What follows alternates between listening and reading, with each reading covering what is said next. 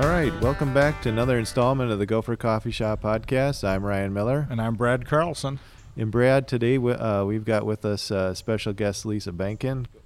Good morning. Good morning. And today, I guess one of the reasons to put Lisa on today is that she's recently retired from the organization in her most recent full-time role, I guess, and as a crops educator, member of the crops team.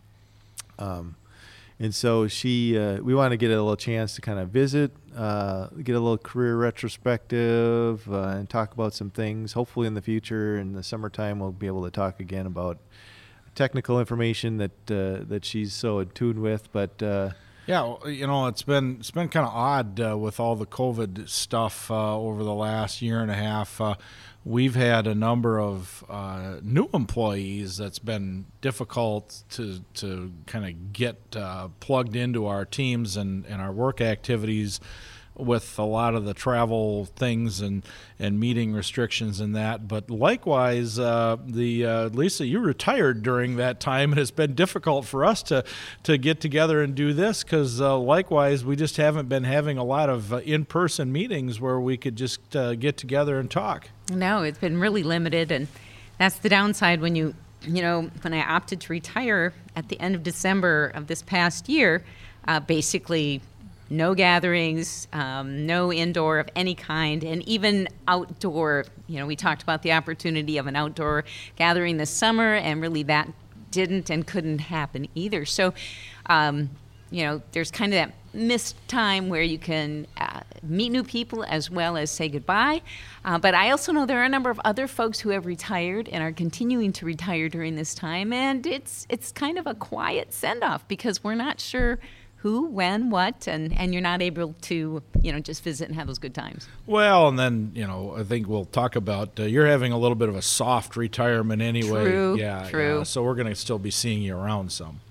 yeah, which has been nice because Lisa's kind of made some time to make sure that the project that she's been so integral over the past couple of decades, I guess, to make sure that project kind of continues. And so she's been working with myself this summer to do some of those applied sort of research and demonstration projects and kind of culminate those into some resources for the programming that we do throughout the year. And so it's been really nice to continue to work with Lisa because without that we would have evaporated. Right? It's hard to make those transitions, and you want some things to change and move forward.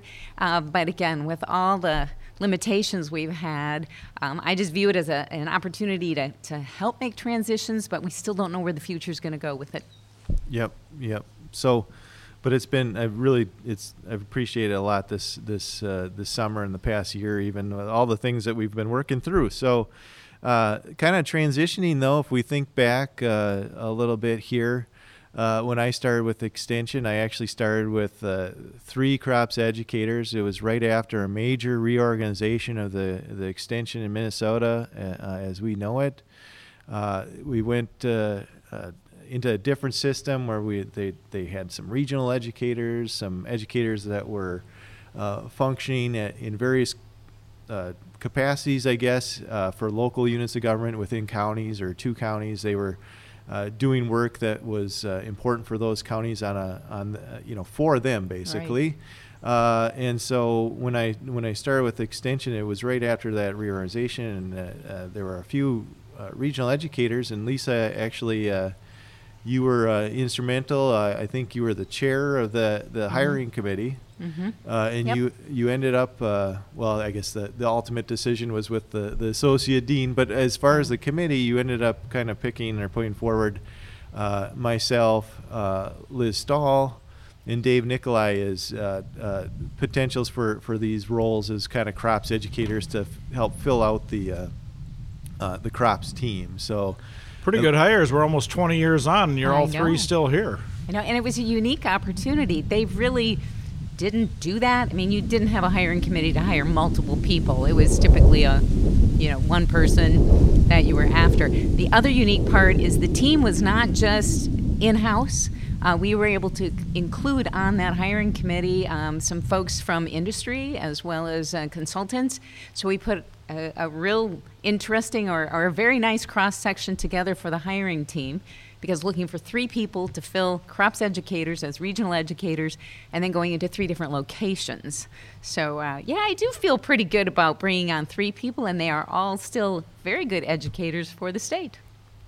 Yeah, it's been a fun time too, and actually, I'd congratulate you on that whole process. I don't think I ever really reflected much upon it, but as far as a hiring experience and what can be a pretty stressful time, that was actually, I mean, I don't know if you call it enjoyable. That seems a little weird, but it was actually a pretty good experience. That process that was created with some of the seminar and the interviewing things that we had to do. It actually that would be a good model for future too, I think. Oh, I think so. We, when you look at the 3 of you, Dave Nikolai came on with a lot of experience. Liz, we knew from industry, and I had crossed paths with her several times. In fact, I even called her up and asked her to interview. I suggested she might apply for that, not knowing where she was in her career, but that was kind of a cross paths. And then, of course, Ryan, you were just finishing up with your master's degree and kind of not necessarily fresh out of college, but fairly fresh comparatively. So we brought in different levels of expertise, experience, and I think that's also what made it pretty strong, is it wasn't just a one spot, one fit, we could only hire this. We brought in good experience and folks that, as I said, it's been really exciting to watch you guys grow in your careers. And it's been fun working with everyone. So if we take a step back then maybe and think a little bit about when you started with Extension, though. So leading up to that hiring committee that you worked on, we can chat over the course of this podcast about some of the people you mentored and things like that. But if we look back at when you started with Extension, probably a real kind of notable thing here is you were actually the first female hired into the role, as at that time would have been the ag agent in Extension. So handling multiple disciplines. I think all ag agents at that point would have been based out of a county office typically. Correct. There were some regional, they call them district folks. There were a few district folks that, like Marlon Johnson, Carlisle, Holen, they had a few district positions, and they were very specialized in what they did, and they would cover a larger area. But almost everybody, you're right, was hired at the county level. And you would have your ag agent, you had a 4-H agent, and you had a home economist at that time. And the unique thing when I was hired is they had several counties that were larger in size, had a little broader agriculture that they were starting to introduce, kind of hiring 2 ag agents, one focusing on livestock, one focusing on crops, or kind of dividing up some of those responsibilities because just the nature of those counties. And I know Clay County did that, and Becker, the county that I was hired in. So we were, at the same time, had moved into this 4-county agent concept. Interesting. And I do remember, this is kind of going to be a little funny story, I think. You don't care for hot dogs, and why would that why would that be? Yeah, well, I did start right out of college. So I graduated in June of 1980, and I had been hired, and I moved up to Becker County and started July of 1980. And so I basically graduated 2 weeks later, moved up, and got started. And right out of college, I had no money. I was totally broke. I was trying to move into an apartment, get set up, and so the coworkers that were in Becker County thought it would be a good way for me to get to know everybody would be to go on 4-H club tours. So this was very popular in the past, that you would go to all the clubs and see what the kids were working on. The county fair was in August, so in this case, July was just full of over 30 club tours. And in their wisdom, they said, well, we'll just put Lisa on just about every one of those tours.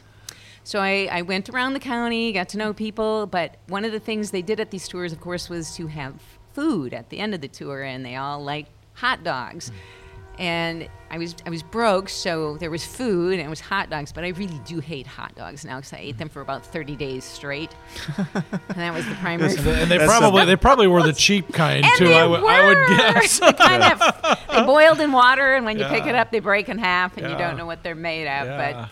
The banks would give them some funds to the 4-H club so they could cook, and sure enough, hot dogs were one of them. But I do not care for hot dogs. So now we know that the 30-day threshold is the threshold for burnout on absolutely eating cheap hot dogs. So. Absolutely. So Lisa, Extension has changed so much in that period of time. Yeah. What were your primary job responsibilities if you go back to that early part of your career? Yeah, I was hired in as the ag, in the crops area, and very greenhorn. I did grow up on a dairy farm. My dad was pretty instrumental in helping me pick to stay in the ag field, going into an agronomy background. So he was a big support.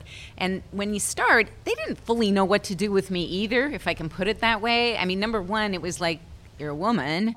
Number two, what jobs can we do? Where should we really stick you? So that was part of going to the 4-H clubs. We go, here's an easy one. 4-H is busy. They tied me into the county fair. But I think at that time, all extension folks really did help with the county fair. So you come into summer, you're doing that.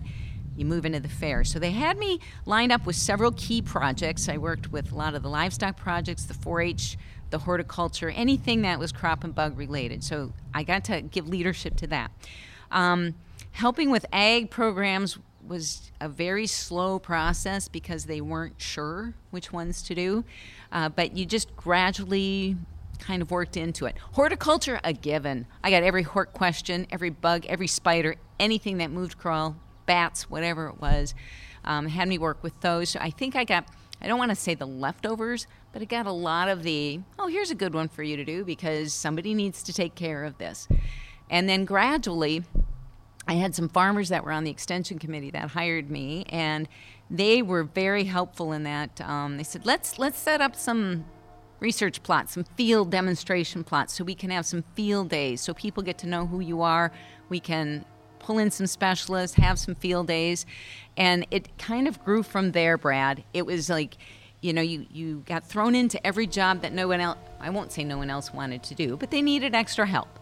And then I gradually had to grow that program from there. Well, it's sort of, I started about a decade later.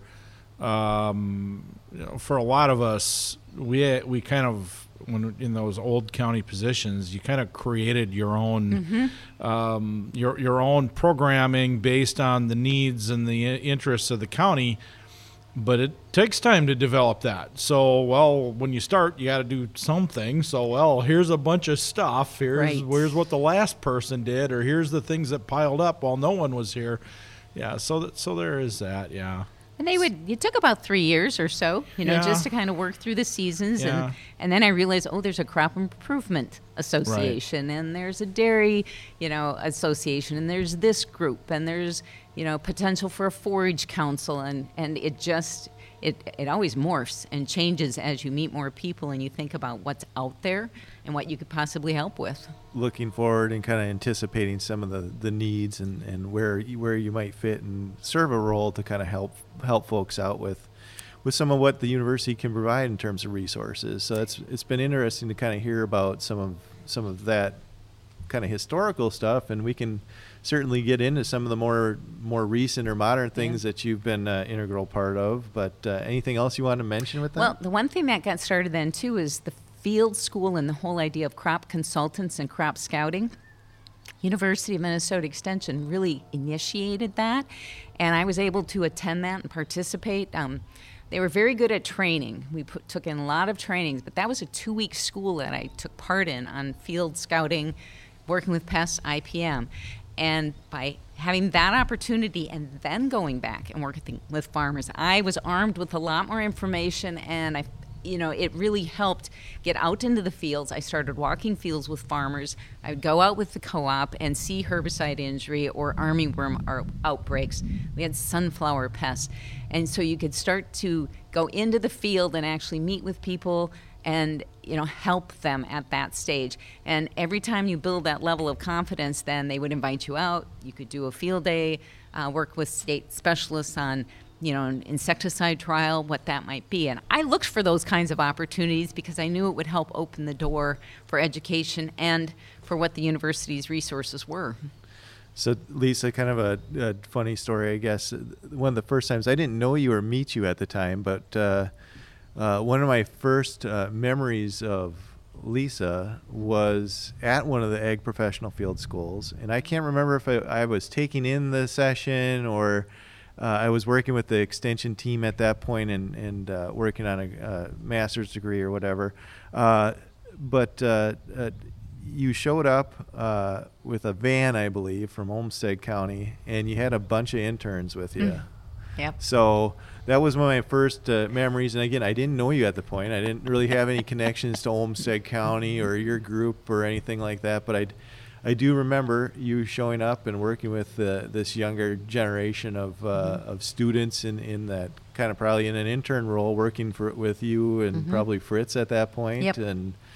And kind of having them have that experience at field school with you. So I that's one of my first memories, seeing you kind of study and work with them, and that was kind of, I don't know, just an aside, I guess. Well, and Fritz kind of had some stuff going on before you moved down to southeast Minnesota, but I remember we had a larger grant for the Southeast District from the soybean growers, and that really kind of got us off and rolling on a lot of I guess what's kind of morphed into probably more specifically your guys' work. Mine has kind of turned harder off towards the fertilizer side, which tends towards corn.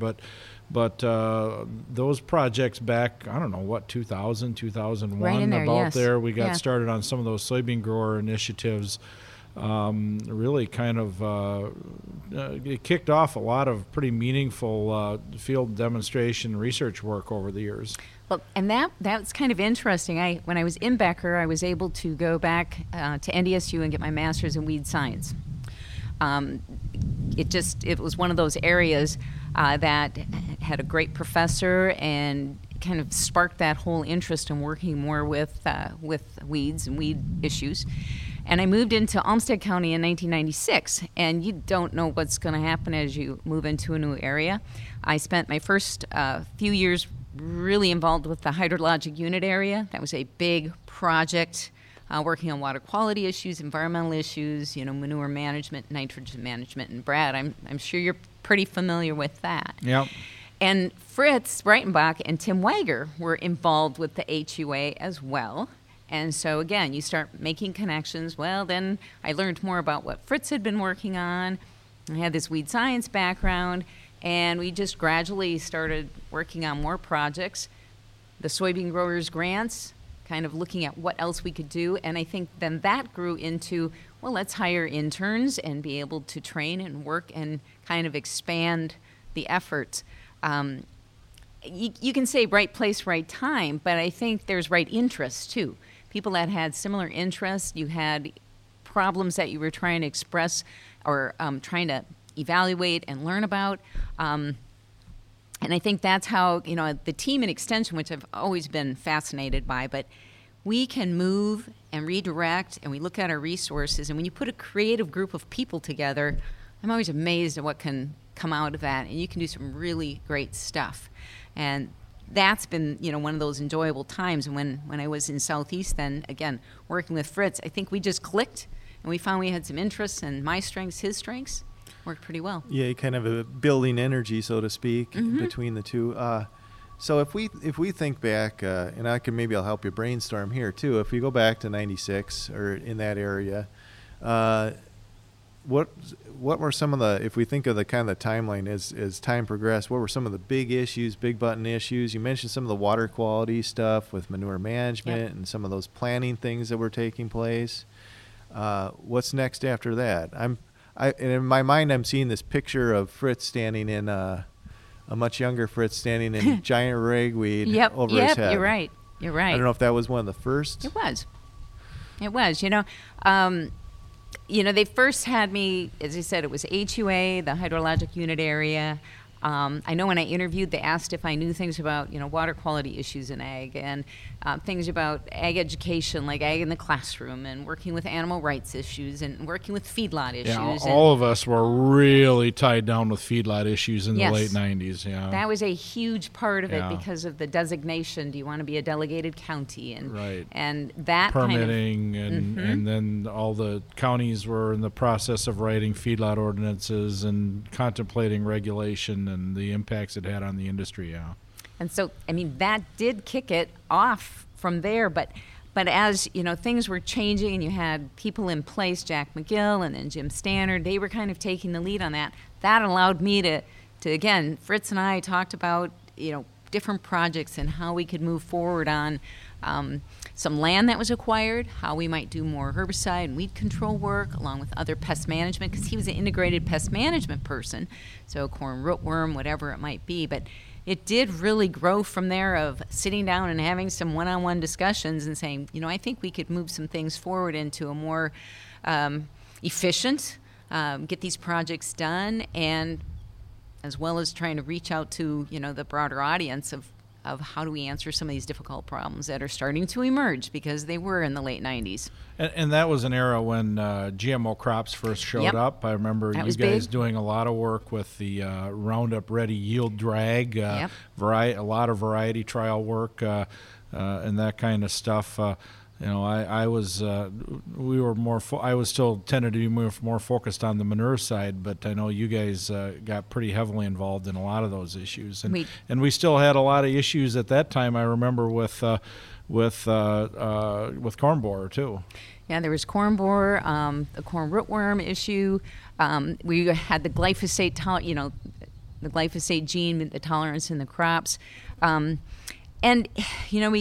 we started, a couple of things were happening at that point. There was all that discussion about, well, what if we end up with Roundup resistant weeds? Kind of that hypothetical. So we moved into a project. Numerous people guaranteed me that would never happen. Never happen. So we tried some of those projects that said, hypothetically, if we end up with Roundup resistant giant ragweed or water hemp or whatever. I'm remembering this now, Lisa, because that was right around 2006-ish is what I'm remembering, kind of mimicking glyphosate Yes. resistance by using some reduced rates or non-rates to kind of see how we might go about managing when this anticipated thing would happen, this resistance to that group of herbicides or that herbicide, I guess.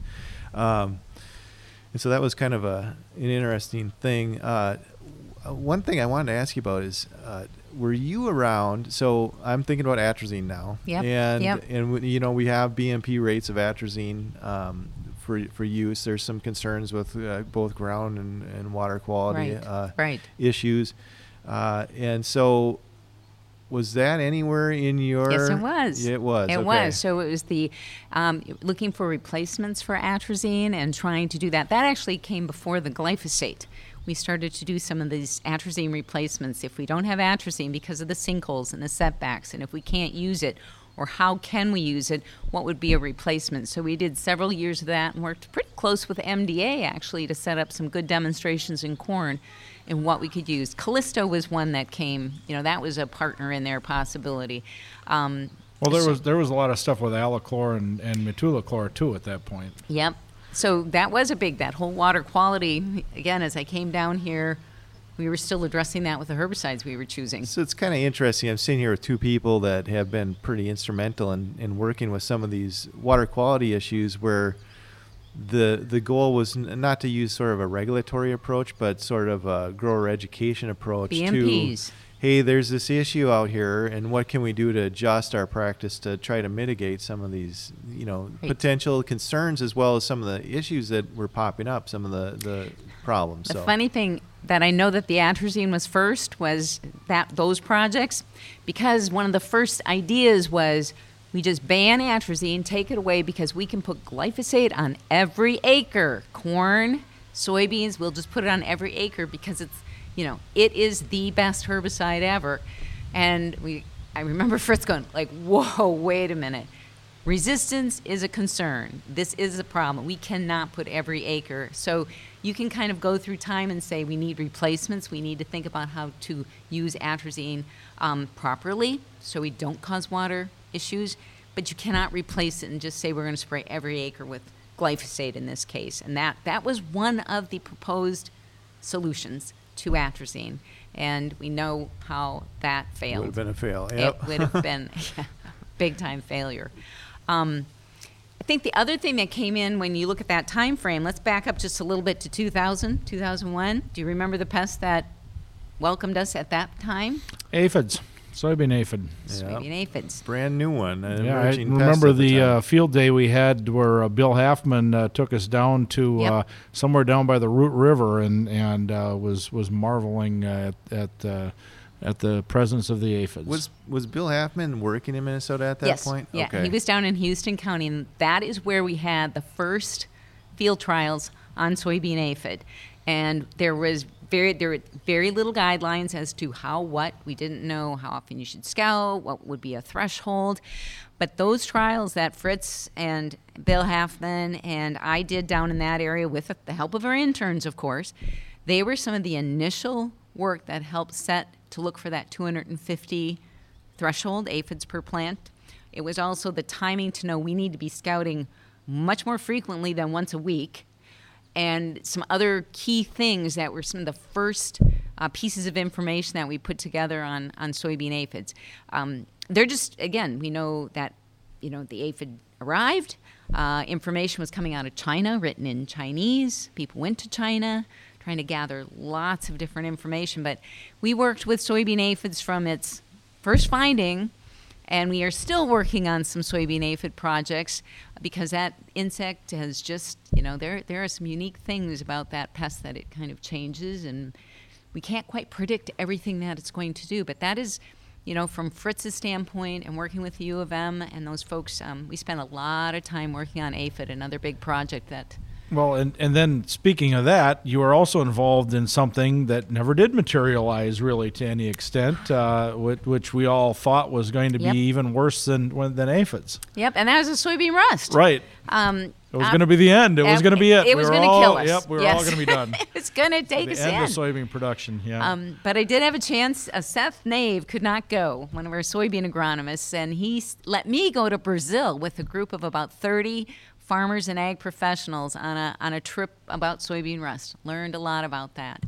And came back, and what it ended up is, you're right, we're too far north. It really never materialized, but the folks in the south don't deal with soybean aphid. So we kind of divided and said, you keep the rust. I guess we have aphids based on our climate and the nature of that. But yeah, it was a great fear because, again, we didn't know what could happen because where they have it, it's pretty devastating. Right. Yeah, so a little side note on your trip to Brazil, you actually ended up on a trip with what ended up being our row crop pathologist, plant pathologist, Dean Malvik. So that's a small world phenomena where you were down there looking at this disease, and within a year, I think, after that. It was happening. I was on that trip, I think it was 2005, and Dean was actually in the interviewing process during that time. And if I remember him sharing, he thought I knew a lot more about who was on the hiring and what was going on than I did. And he kind of quizzed me a little bit in Brazil. And it was like, I knew nothing. And I think he thought I was holding cards, but I really wasn't involved in that hiring. But I think he came on board right early in 2006 or sometime in 2006. So that process was already in place. And he is still with us. That's right.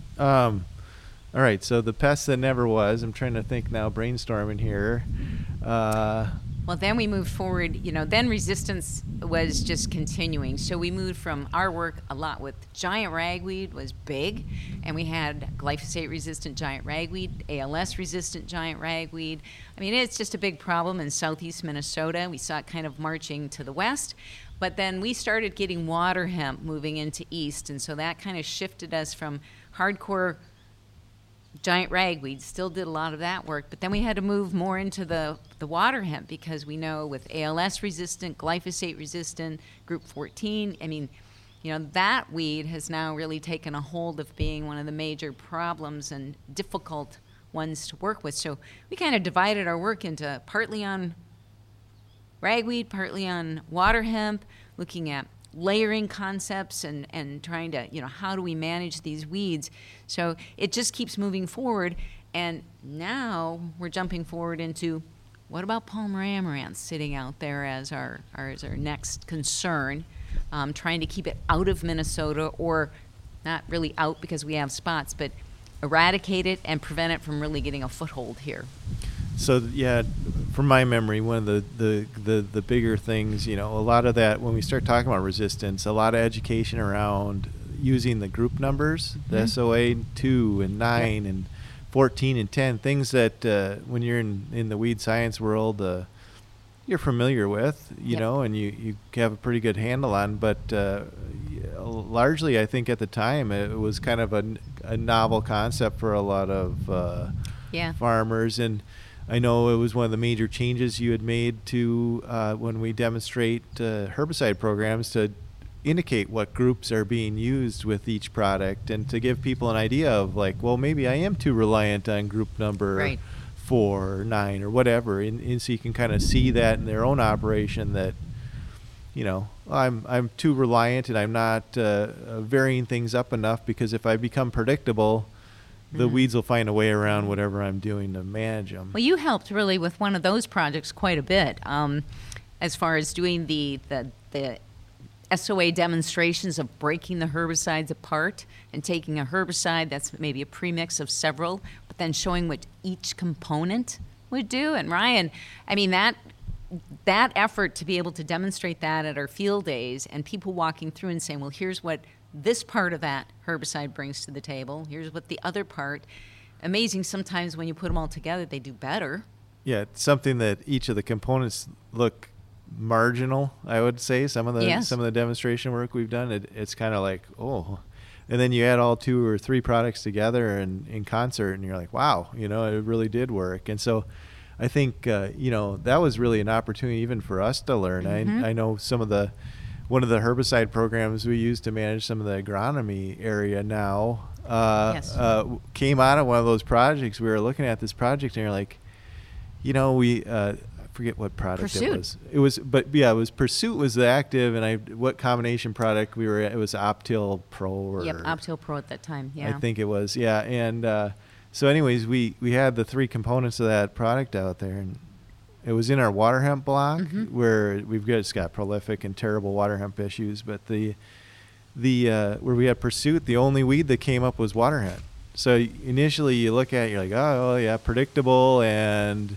can't use it doesn't fit. Use it and doesn't have any value. But then we started thinking about it, and we're like, well, you know what? Water hemp was the only weed out there. We didn't have any lamb's quarter. We didn't have any velvet leaf. We didn't have any foxtail. So then, in an applied sense, we decided to start tank mixing that with just some acres that you need to manage the weeds back. You don't want any weeds. You need to control for that. And so let's add Pursuit into the mix that we're using. And by God, we've had huge success with that. And I'm not saying everyone should run out and try this today, but we got to take things when you're learning those and try them yourself and see how they work out. And we certainly, in that ground where we were rotating between corn and soybeans, have had some pretty good success adding that component in our own kind of way.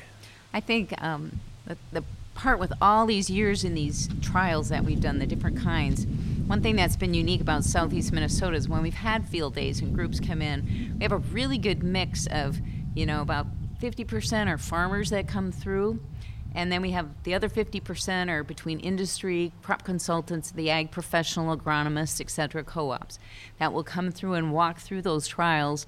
And then some of them would come back and bring a group through and take another look, or they'd return themselves and take another look. And what you look at over time is the discussion outside where they've actually taken those programs and systems that we've been able to show or demonstrate at that location and implement them, and then talk about, we've done this, we've done the layering, we've tried, adding such and such, and here's the success.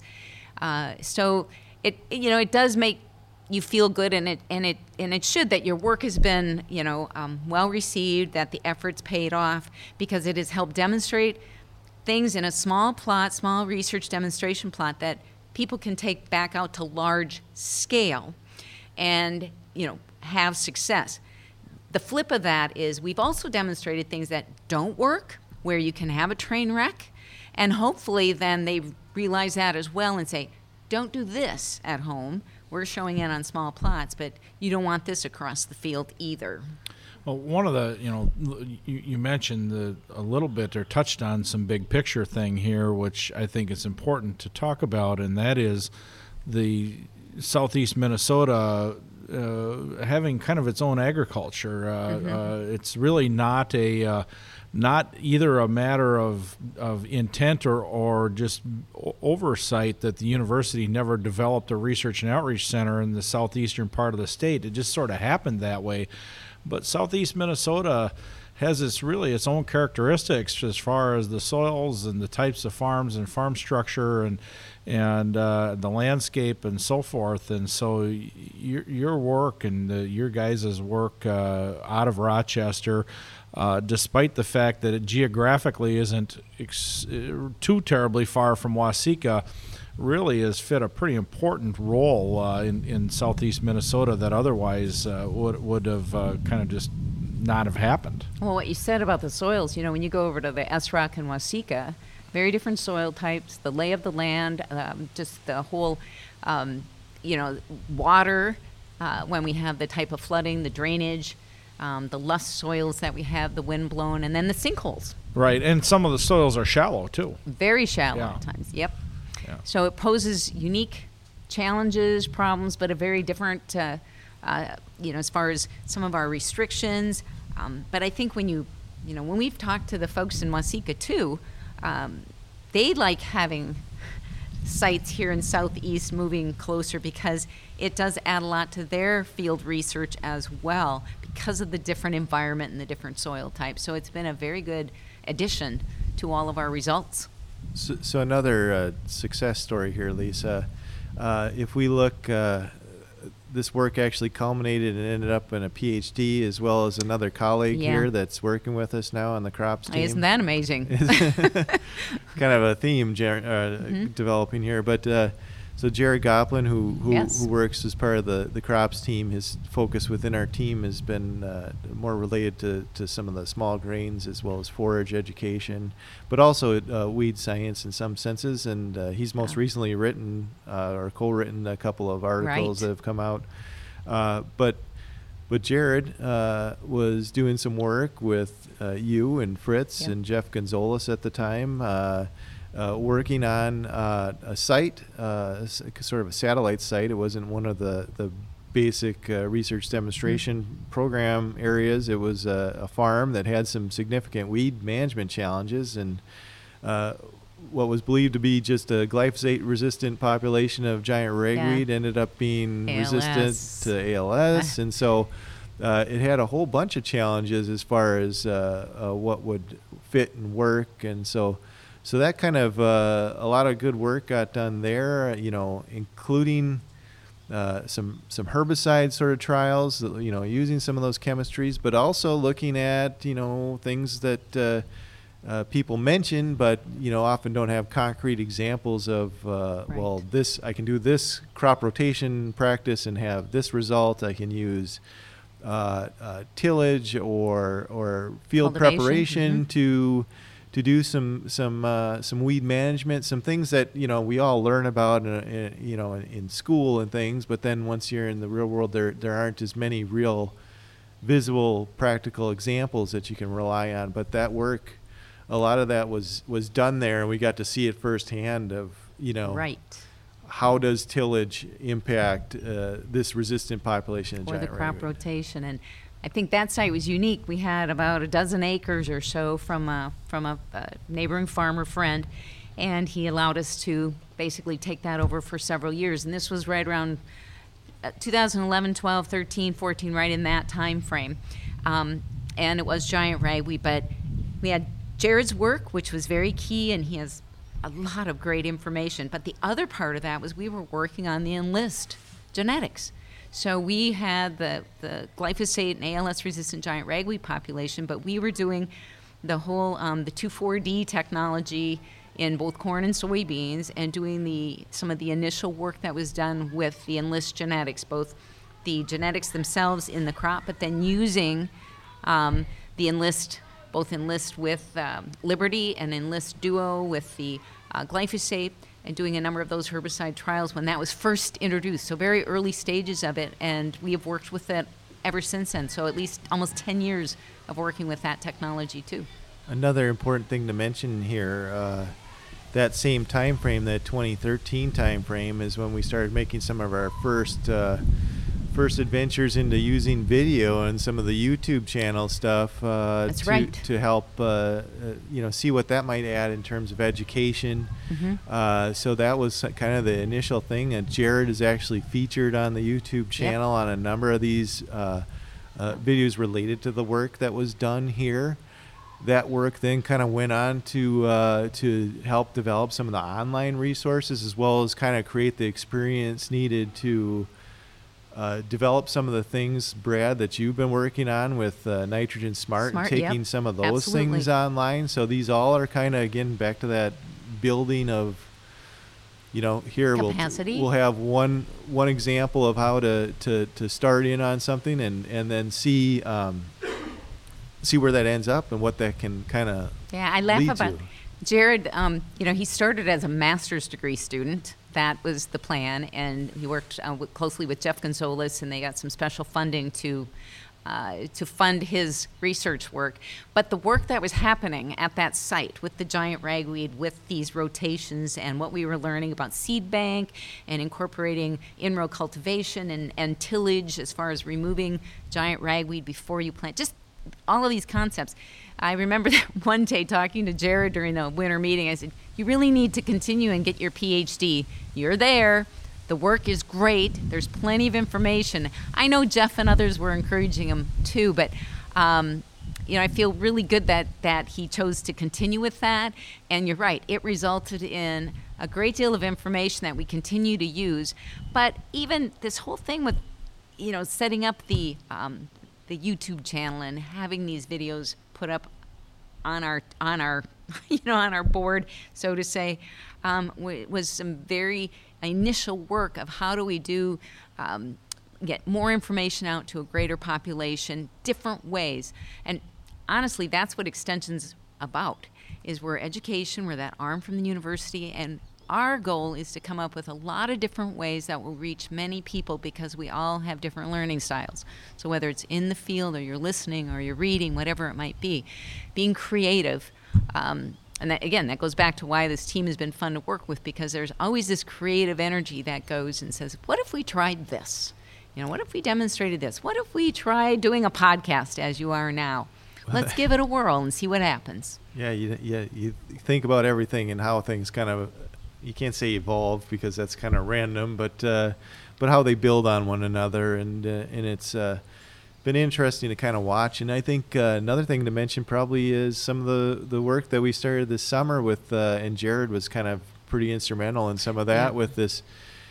We created a version of we're calling the strategic farming, the Field Notes program. So we took what was kind of more of a formal program, and that's been moving over the years through the winter series as far as what it looks like. Even before COVID hit. Yep, and so it had kind of pre any of the meeting restrictions and all that stuff that happened. We had started down that road, but then this summer it kind of evolved into kind of more of a discussion-based, I always call it a call-in show, but where people have the chance to kind of lead the discussion. As a farmer, as an ag professional, if you want to come in and create a comment or have a question, you can very much direct what's being talked about in the program. And so it's been a kind of another interesting kind of wrinkle in how we're continuing to kind of build and do education a little bit different over time, and try new things as tools present themselves. It's like, well, you're not just going to use the tool because there's a tool there. It's like, how might we integrate it, and then kind of think about it and then use it in a way that's effective. So that's new delivery methods. It's like doing the different field trials and demonstrating. Well, I think we do the same with our delivery methods. If I go back in time, I used to have to do like a weekly radio program that we would tape ahead. We would do news columns. I know people still do those. I moved into the radio station said, hey, would you do a half-hour live program, and we're going to have people call in and ask you questions. So we did kind of this question and answer live program. And once you got the hang of it, it was kind of fun, to be able to do that. This is similar in a way. And it's also similar to when we do a presentation at a meeting. Oftentimes, some of the best discussion and answering happens after it's done. When you're eating lunch with someone, or they may pull you aside on the way out the door, like, hey, I've got this, and then they might need a follow-up too. So it's been this real kind of directed almost education as far as how you interact with folks. So it's been interesting to kind of see that evolve over time. And one of the other funny, accessibility, we think of all of our, none of us have really got a home the same way as far as our offices, because we've had to move and be about. Again, let's go back in history where you would stand on top of the car with the first cell phones, and you'd kind of have to stand on the back of the pickup or somewhere high ground, because I think Carlisle Holen had a cell phone, which was a mega box kind of thing. Yeah, I had one of those suitcase phones. Suitcase phones. Yeah, just like the suitcase portable computers that we all started with. Although I also recall when we were in our county positions and we were issued county cell phones, then of course you were they gave you the phone number, but of course, more importantly, you were dependent on whoever the county contract was with, which at that time there were lots and lots of them. Yeah. And getting out in western Minnesota and like literally driving around a parking lot of a truck stop, holding my phone out the window, waiting to see a bar on my cell phone so I could make a phone call back. Yeah. Well, it would be, when you'd go out on field calls and that, really people couldn't reach you unless you stopped at a phone booth someplace and called back to the office and said, what's up, what's going on? You'd come back to your office and you'd have a stack of little notes, and then say, okay, here, and they'd try and prioritize them somewhat for you. Right. And you'd answer those and you'd call back. And, then introduce into the computer generation, you get emails and you get questions that way, and you'd respond as. Well, now, the cell phone in our back pocket, call me anywhere, anytime, and check in, or you can get back with messages. Yes. Here's a picture of what I think is Palmer Amaranth. Yes. No, it's not Palmer. We got to take a look at that one. Yeah, that's kind of interesting. Something that just recently happened here, we had our kind of a centennial celebration with our State Ag Educator Association. So a group of us that work, we collaborate with one another. It's a chance to visit and learn what each other is doing, as well as kind of showcase some of the work we've been doing, both within our state association, as well as there's a national group that we can go and kind of learn, as well as showcase some of the things that we've been working on. Anyways, we were at Voss Park. It was for an evening meal, and had the opportunity to sit down. We were eating supper with George Ream, and talked to him, and came out to the conclusion that the blank overhead was one of the best educational tools ever.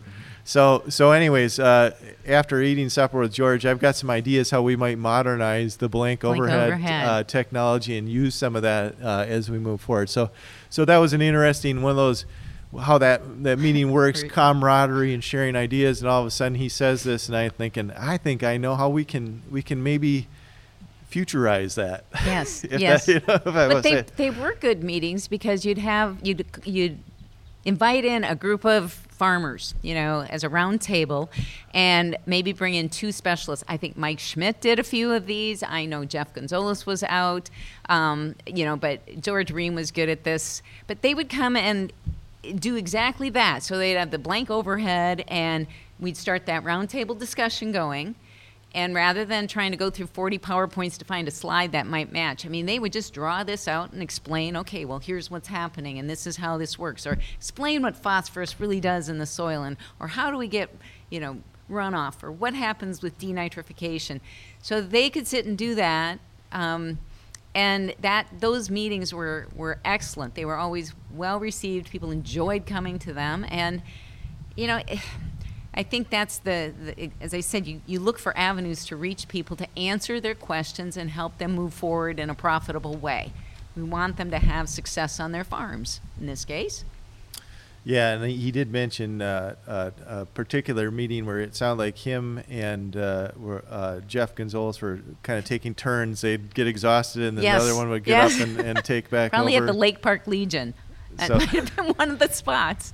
Which he also did tell a story about one of Jeff's early goals, which we'll have to get Jeff back on the podcast because I've got to ask him about that. Right. Yeah. So. Yes. That was a good one. Anyways, we won't go there today, but Lisa, I'm kind of thinking here full circle. One thing I know we've talked about occasionally, kind of going back to the beginning of the podcast. Mm-hmm. You mentioned your dad, and Yeah. think about prior to your career. So starting in agronomy, it was pretty unusual for females to be involved Right. in the career, Right. and there was general lack of women in the profession. But you very much have an interest in agronomy, and you love it, I guess. That was like something you were very interested in. It was exciting. You were passionate about the subject matter, and so it was challenging for you because it was kind of a first of a kind. You were kind of a pioneer of sorts in this whole area. And you mentioned, I know you've told me the stories before, but and I don't need to take it too personal if you don't want to talk about it, but you mentioned your father and kind of his inspiration. I know you've told me many stories about your dad and what he's, how he's motivated you to do different things. And so I don't know if you want to talk about that. No, that's okay. Yeah, the thing is with my family, okay, so I have 2 older sisters and a younger brother, and we grew up on a dairy farm. And my dad had, he had a heart attack when he was 40. And at that time, they treated things differently. And so he was kind of laid up for a while and had to work back in. But my dad, because of some of those issues, he always included us as part of that farming operation, and not in a bad way. Not at all. We were part of that farming operation. I mean, he taught us how to milk cows, and we milked cows. My brother and I got up and milked cows in the mornings, and we baled hay together, and we did stuff, fencing, whatever it might be. But, all of us were included and involved in the farm, and he never thought twice about it. I mean, again, 2 older, there's 3 girls, and then my brother. So we were just all involved with it. So the funny thing is, you just didn't really think twice about it, like, oh, that's odd for women to be doing this. But on the farm, I think there's a lot of women, and they're working with that. But move to college, or you start going into that, and you start to realize it's fewer and fewer. My sister Linda, who's 6 years older than I am, I do like to share this, is that she went to John Marshall. We went to Rochester School, but she too had a real big interest in ag, and she went into animal science. And there were a few more women in animal science. But when she was in John Marshall, she wanted to be part of FFA. She couldn't be an FFA. It wasn't allowed to have women in FFA. And for her to be able to join FFA, her advisor made her take a tool test. So he laid a bunch of farm tools out and said, you need to name all of these tools for me. And she could, because we'd been helping my dad. We knew what they were. And so they let her be part of the FFA and John Marshall, but she could not compete in any of the state contests because she was a woman and they weren't allowed. That's just crazy. I mean, it is. It just that feels like that's something that should have been like 80 years ago, Yeah. Yeah. So, I sometimes forget about that, but, here's my sister. She's instrumental. We were doing this. Didn't really think twice. She continued on and has a master's in ruminant nutrition, and, she has lots of stories too. But so she was kind of a mentor too. You watch this. I went to when I transferred up to the U, my sister was in her master's program there, just the way the timing worked. And so we were kind of both at the U together. So that was really helpful. And there were other women in the agronomy program at that time, and a number of them, have careers. But when I went to Becker County, I should back. My dad was helpful in getting me into the agronomy field. He just said, here's a good field for you. You should continue because you love agriculture and we're doing these things. But when I moved to Becker County, I honestly was stupid. I did not realize there really were no women in this field. I mean, it was just like foreign. But I learned very quickly that you are different. What are you doing up here? Do you realize they hired a woman? Oh, for goodness sakes, why would they ever hire a woman to do this? I mean, it was just, and all of a sudden you didn't fit. You were in wrong places. You didn't know what to do. I mean, you can kind of think and understand. I mean, even in farm families, I felt, so you have a husband and wife, and sometimes the wives felt uncomfortable with you because there weren't women working in this field. You're on the farm. But my dad was so helpful. I would call him a lot of nights, and some nights I'd have tears in my eyes because I'm going like, I don't know how to deal with this. But he would give me ideas. He'd say, well, try this approach, or say this, or do this, or, it's kind of you catch more flies with honey than vinegar. But he gave me a lot of good ideas of how to just kind of make it the next step. He goes, hang in there. And then, there were the few farmers like George Scherzer and Lowell Jorgensen, those names because we're still friends. But they were the ones that gave you the first foot. Let's say, let's do a field. Let's do a trial out here and have a field day. And, it just takes time. And open the door. And it changed slowly at first. I know when I started in 94, it was just you and Cindy, I think. I think so, yeah. Were probably the only two. But then kind of the floodgates open. I mean, now by the end of your career, I haven't done the math because I don't care a lot, but I think it's about 50-50. Yeah, I think for our regional educators, when you go into it depends on how far you want to expand it, but like in our group on the water quality side, I mean, there's more women than men, and we're soil scientists working in crops, a lot of us, and so forth, and so it's and then if you expand it to the animal science folks and the horticulture and that whole group, I think on our whole ag side, in fact there's more women than men even right now. And it goes to what you said, Ryan. I mean, there's the passion and an interest. I did this because I liked being on the farm. Taking over the farm really wasn't an option at that stage. But I enjoy, agronomy and ag production and working on the farm. And my husband and I still farm. I mean, that's just what I like. So going into this field, at the time, too, I had an opportunity to go to Iowa State to work in forages at a research farm or go into extension. And, my dad said, well, why don't you just give extension a try? It sounds like it might be kind of a fun place to go.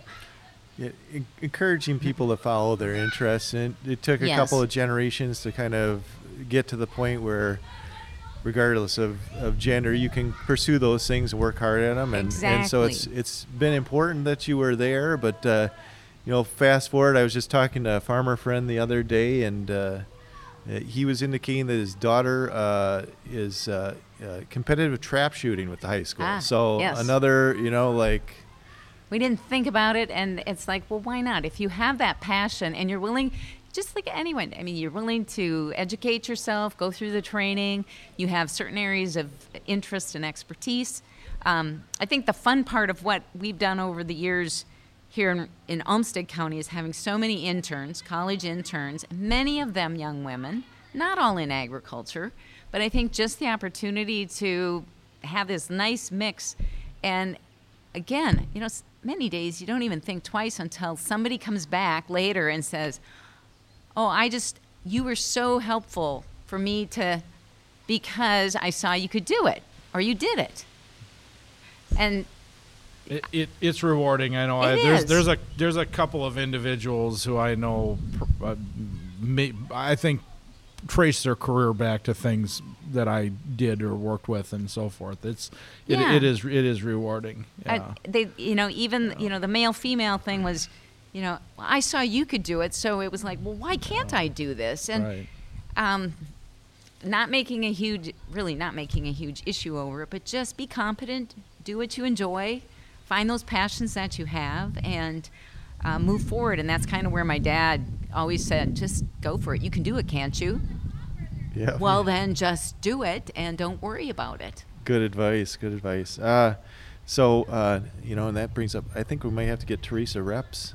Yes. I know her as Teresa too. Maybe we'll have to get her on the podcast. But anything else you guys want to chat about today? I've been with Extension, it's over 40 years, and I will say there's ups and downs, but I've really enjoyed, as I said, that whole working together as a team, getting to work with a lot of good people, sharing those ideas, always making it a better, What can we do differently? I've shared this with a few people. I said, don't be afraid to carve some niches. If you see some cool idea and yet you're not really getting directive from above, don't worry about directives from above always. Use some creative energy and start to see and test those waters. I think that's what the U of M Extension allows us to do, is be very creative and keep testing those waters for better way to deliver information. So that's why I'm still keeping my foot in the door a little bit. Want to hang on and make sure things keep going. But, it's as I said, it's been a very good career for me. All right. Well, thanks, Lisa. It's been a pleasure visiting today and get you on the podcast. Thank you. And anything else otherwise? No, I echo what you said, Ryan. It's really been a pleasure, and I guess I can look forward to continuing to work with you, however much longer you choose to stay involved. All right. Well, with that, I want to thank all the listeners for listening to another installment of the Gopher Coffee Shop Podcast.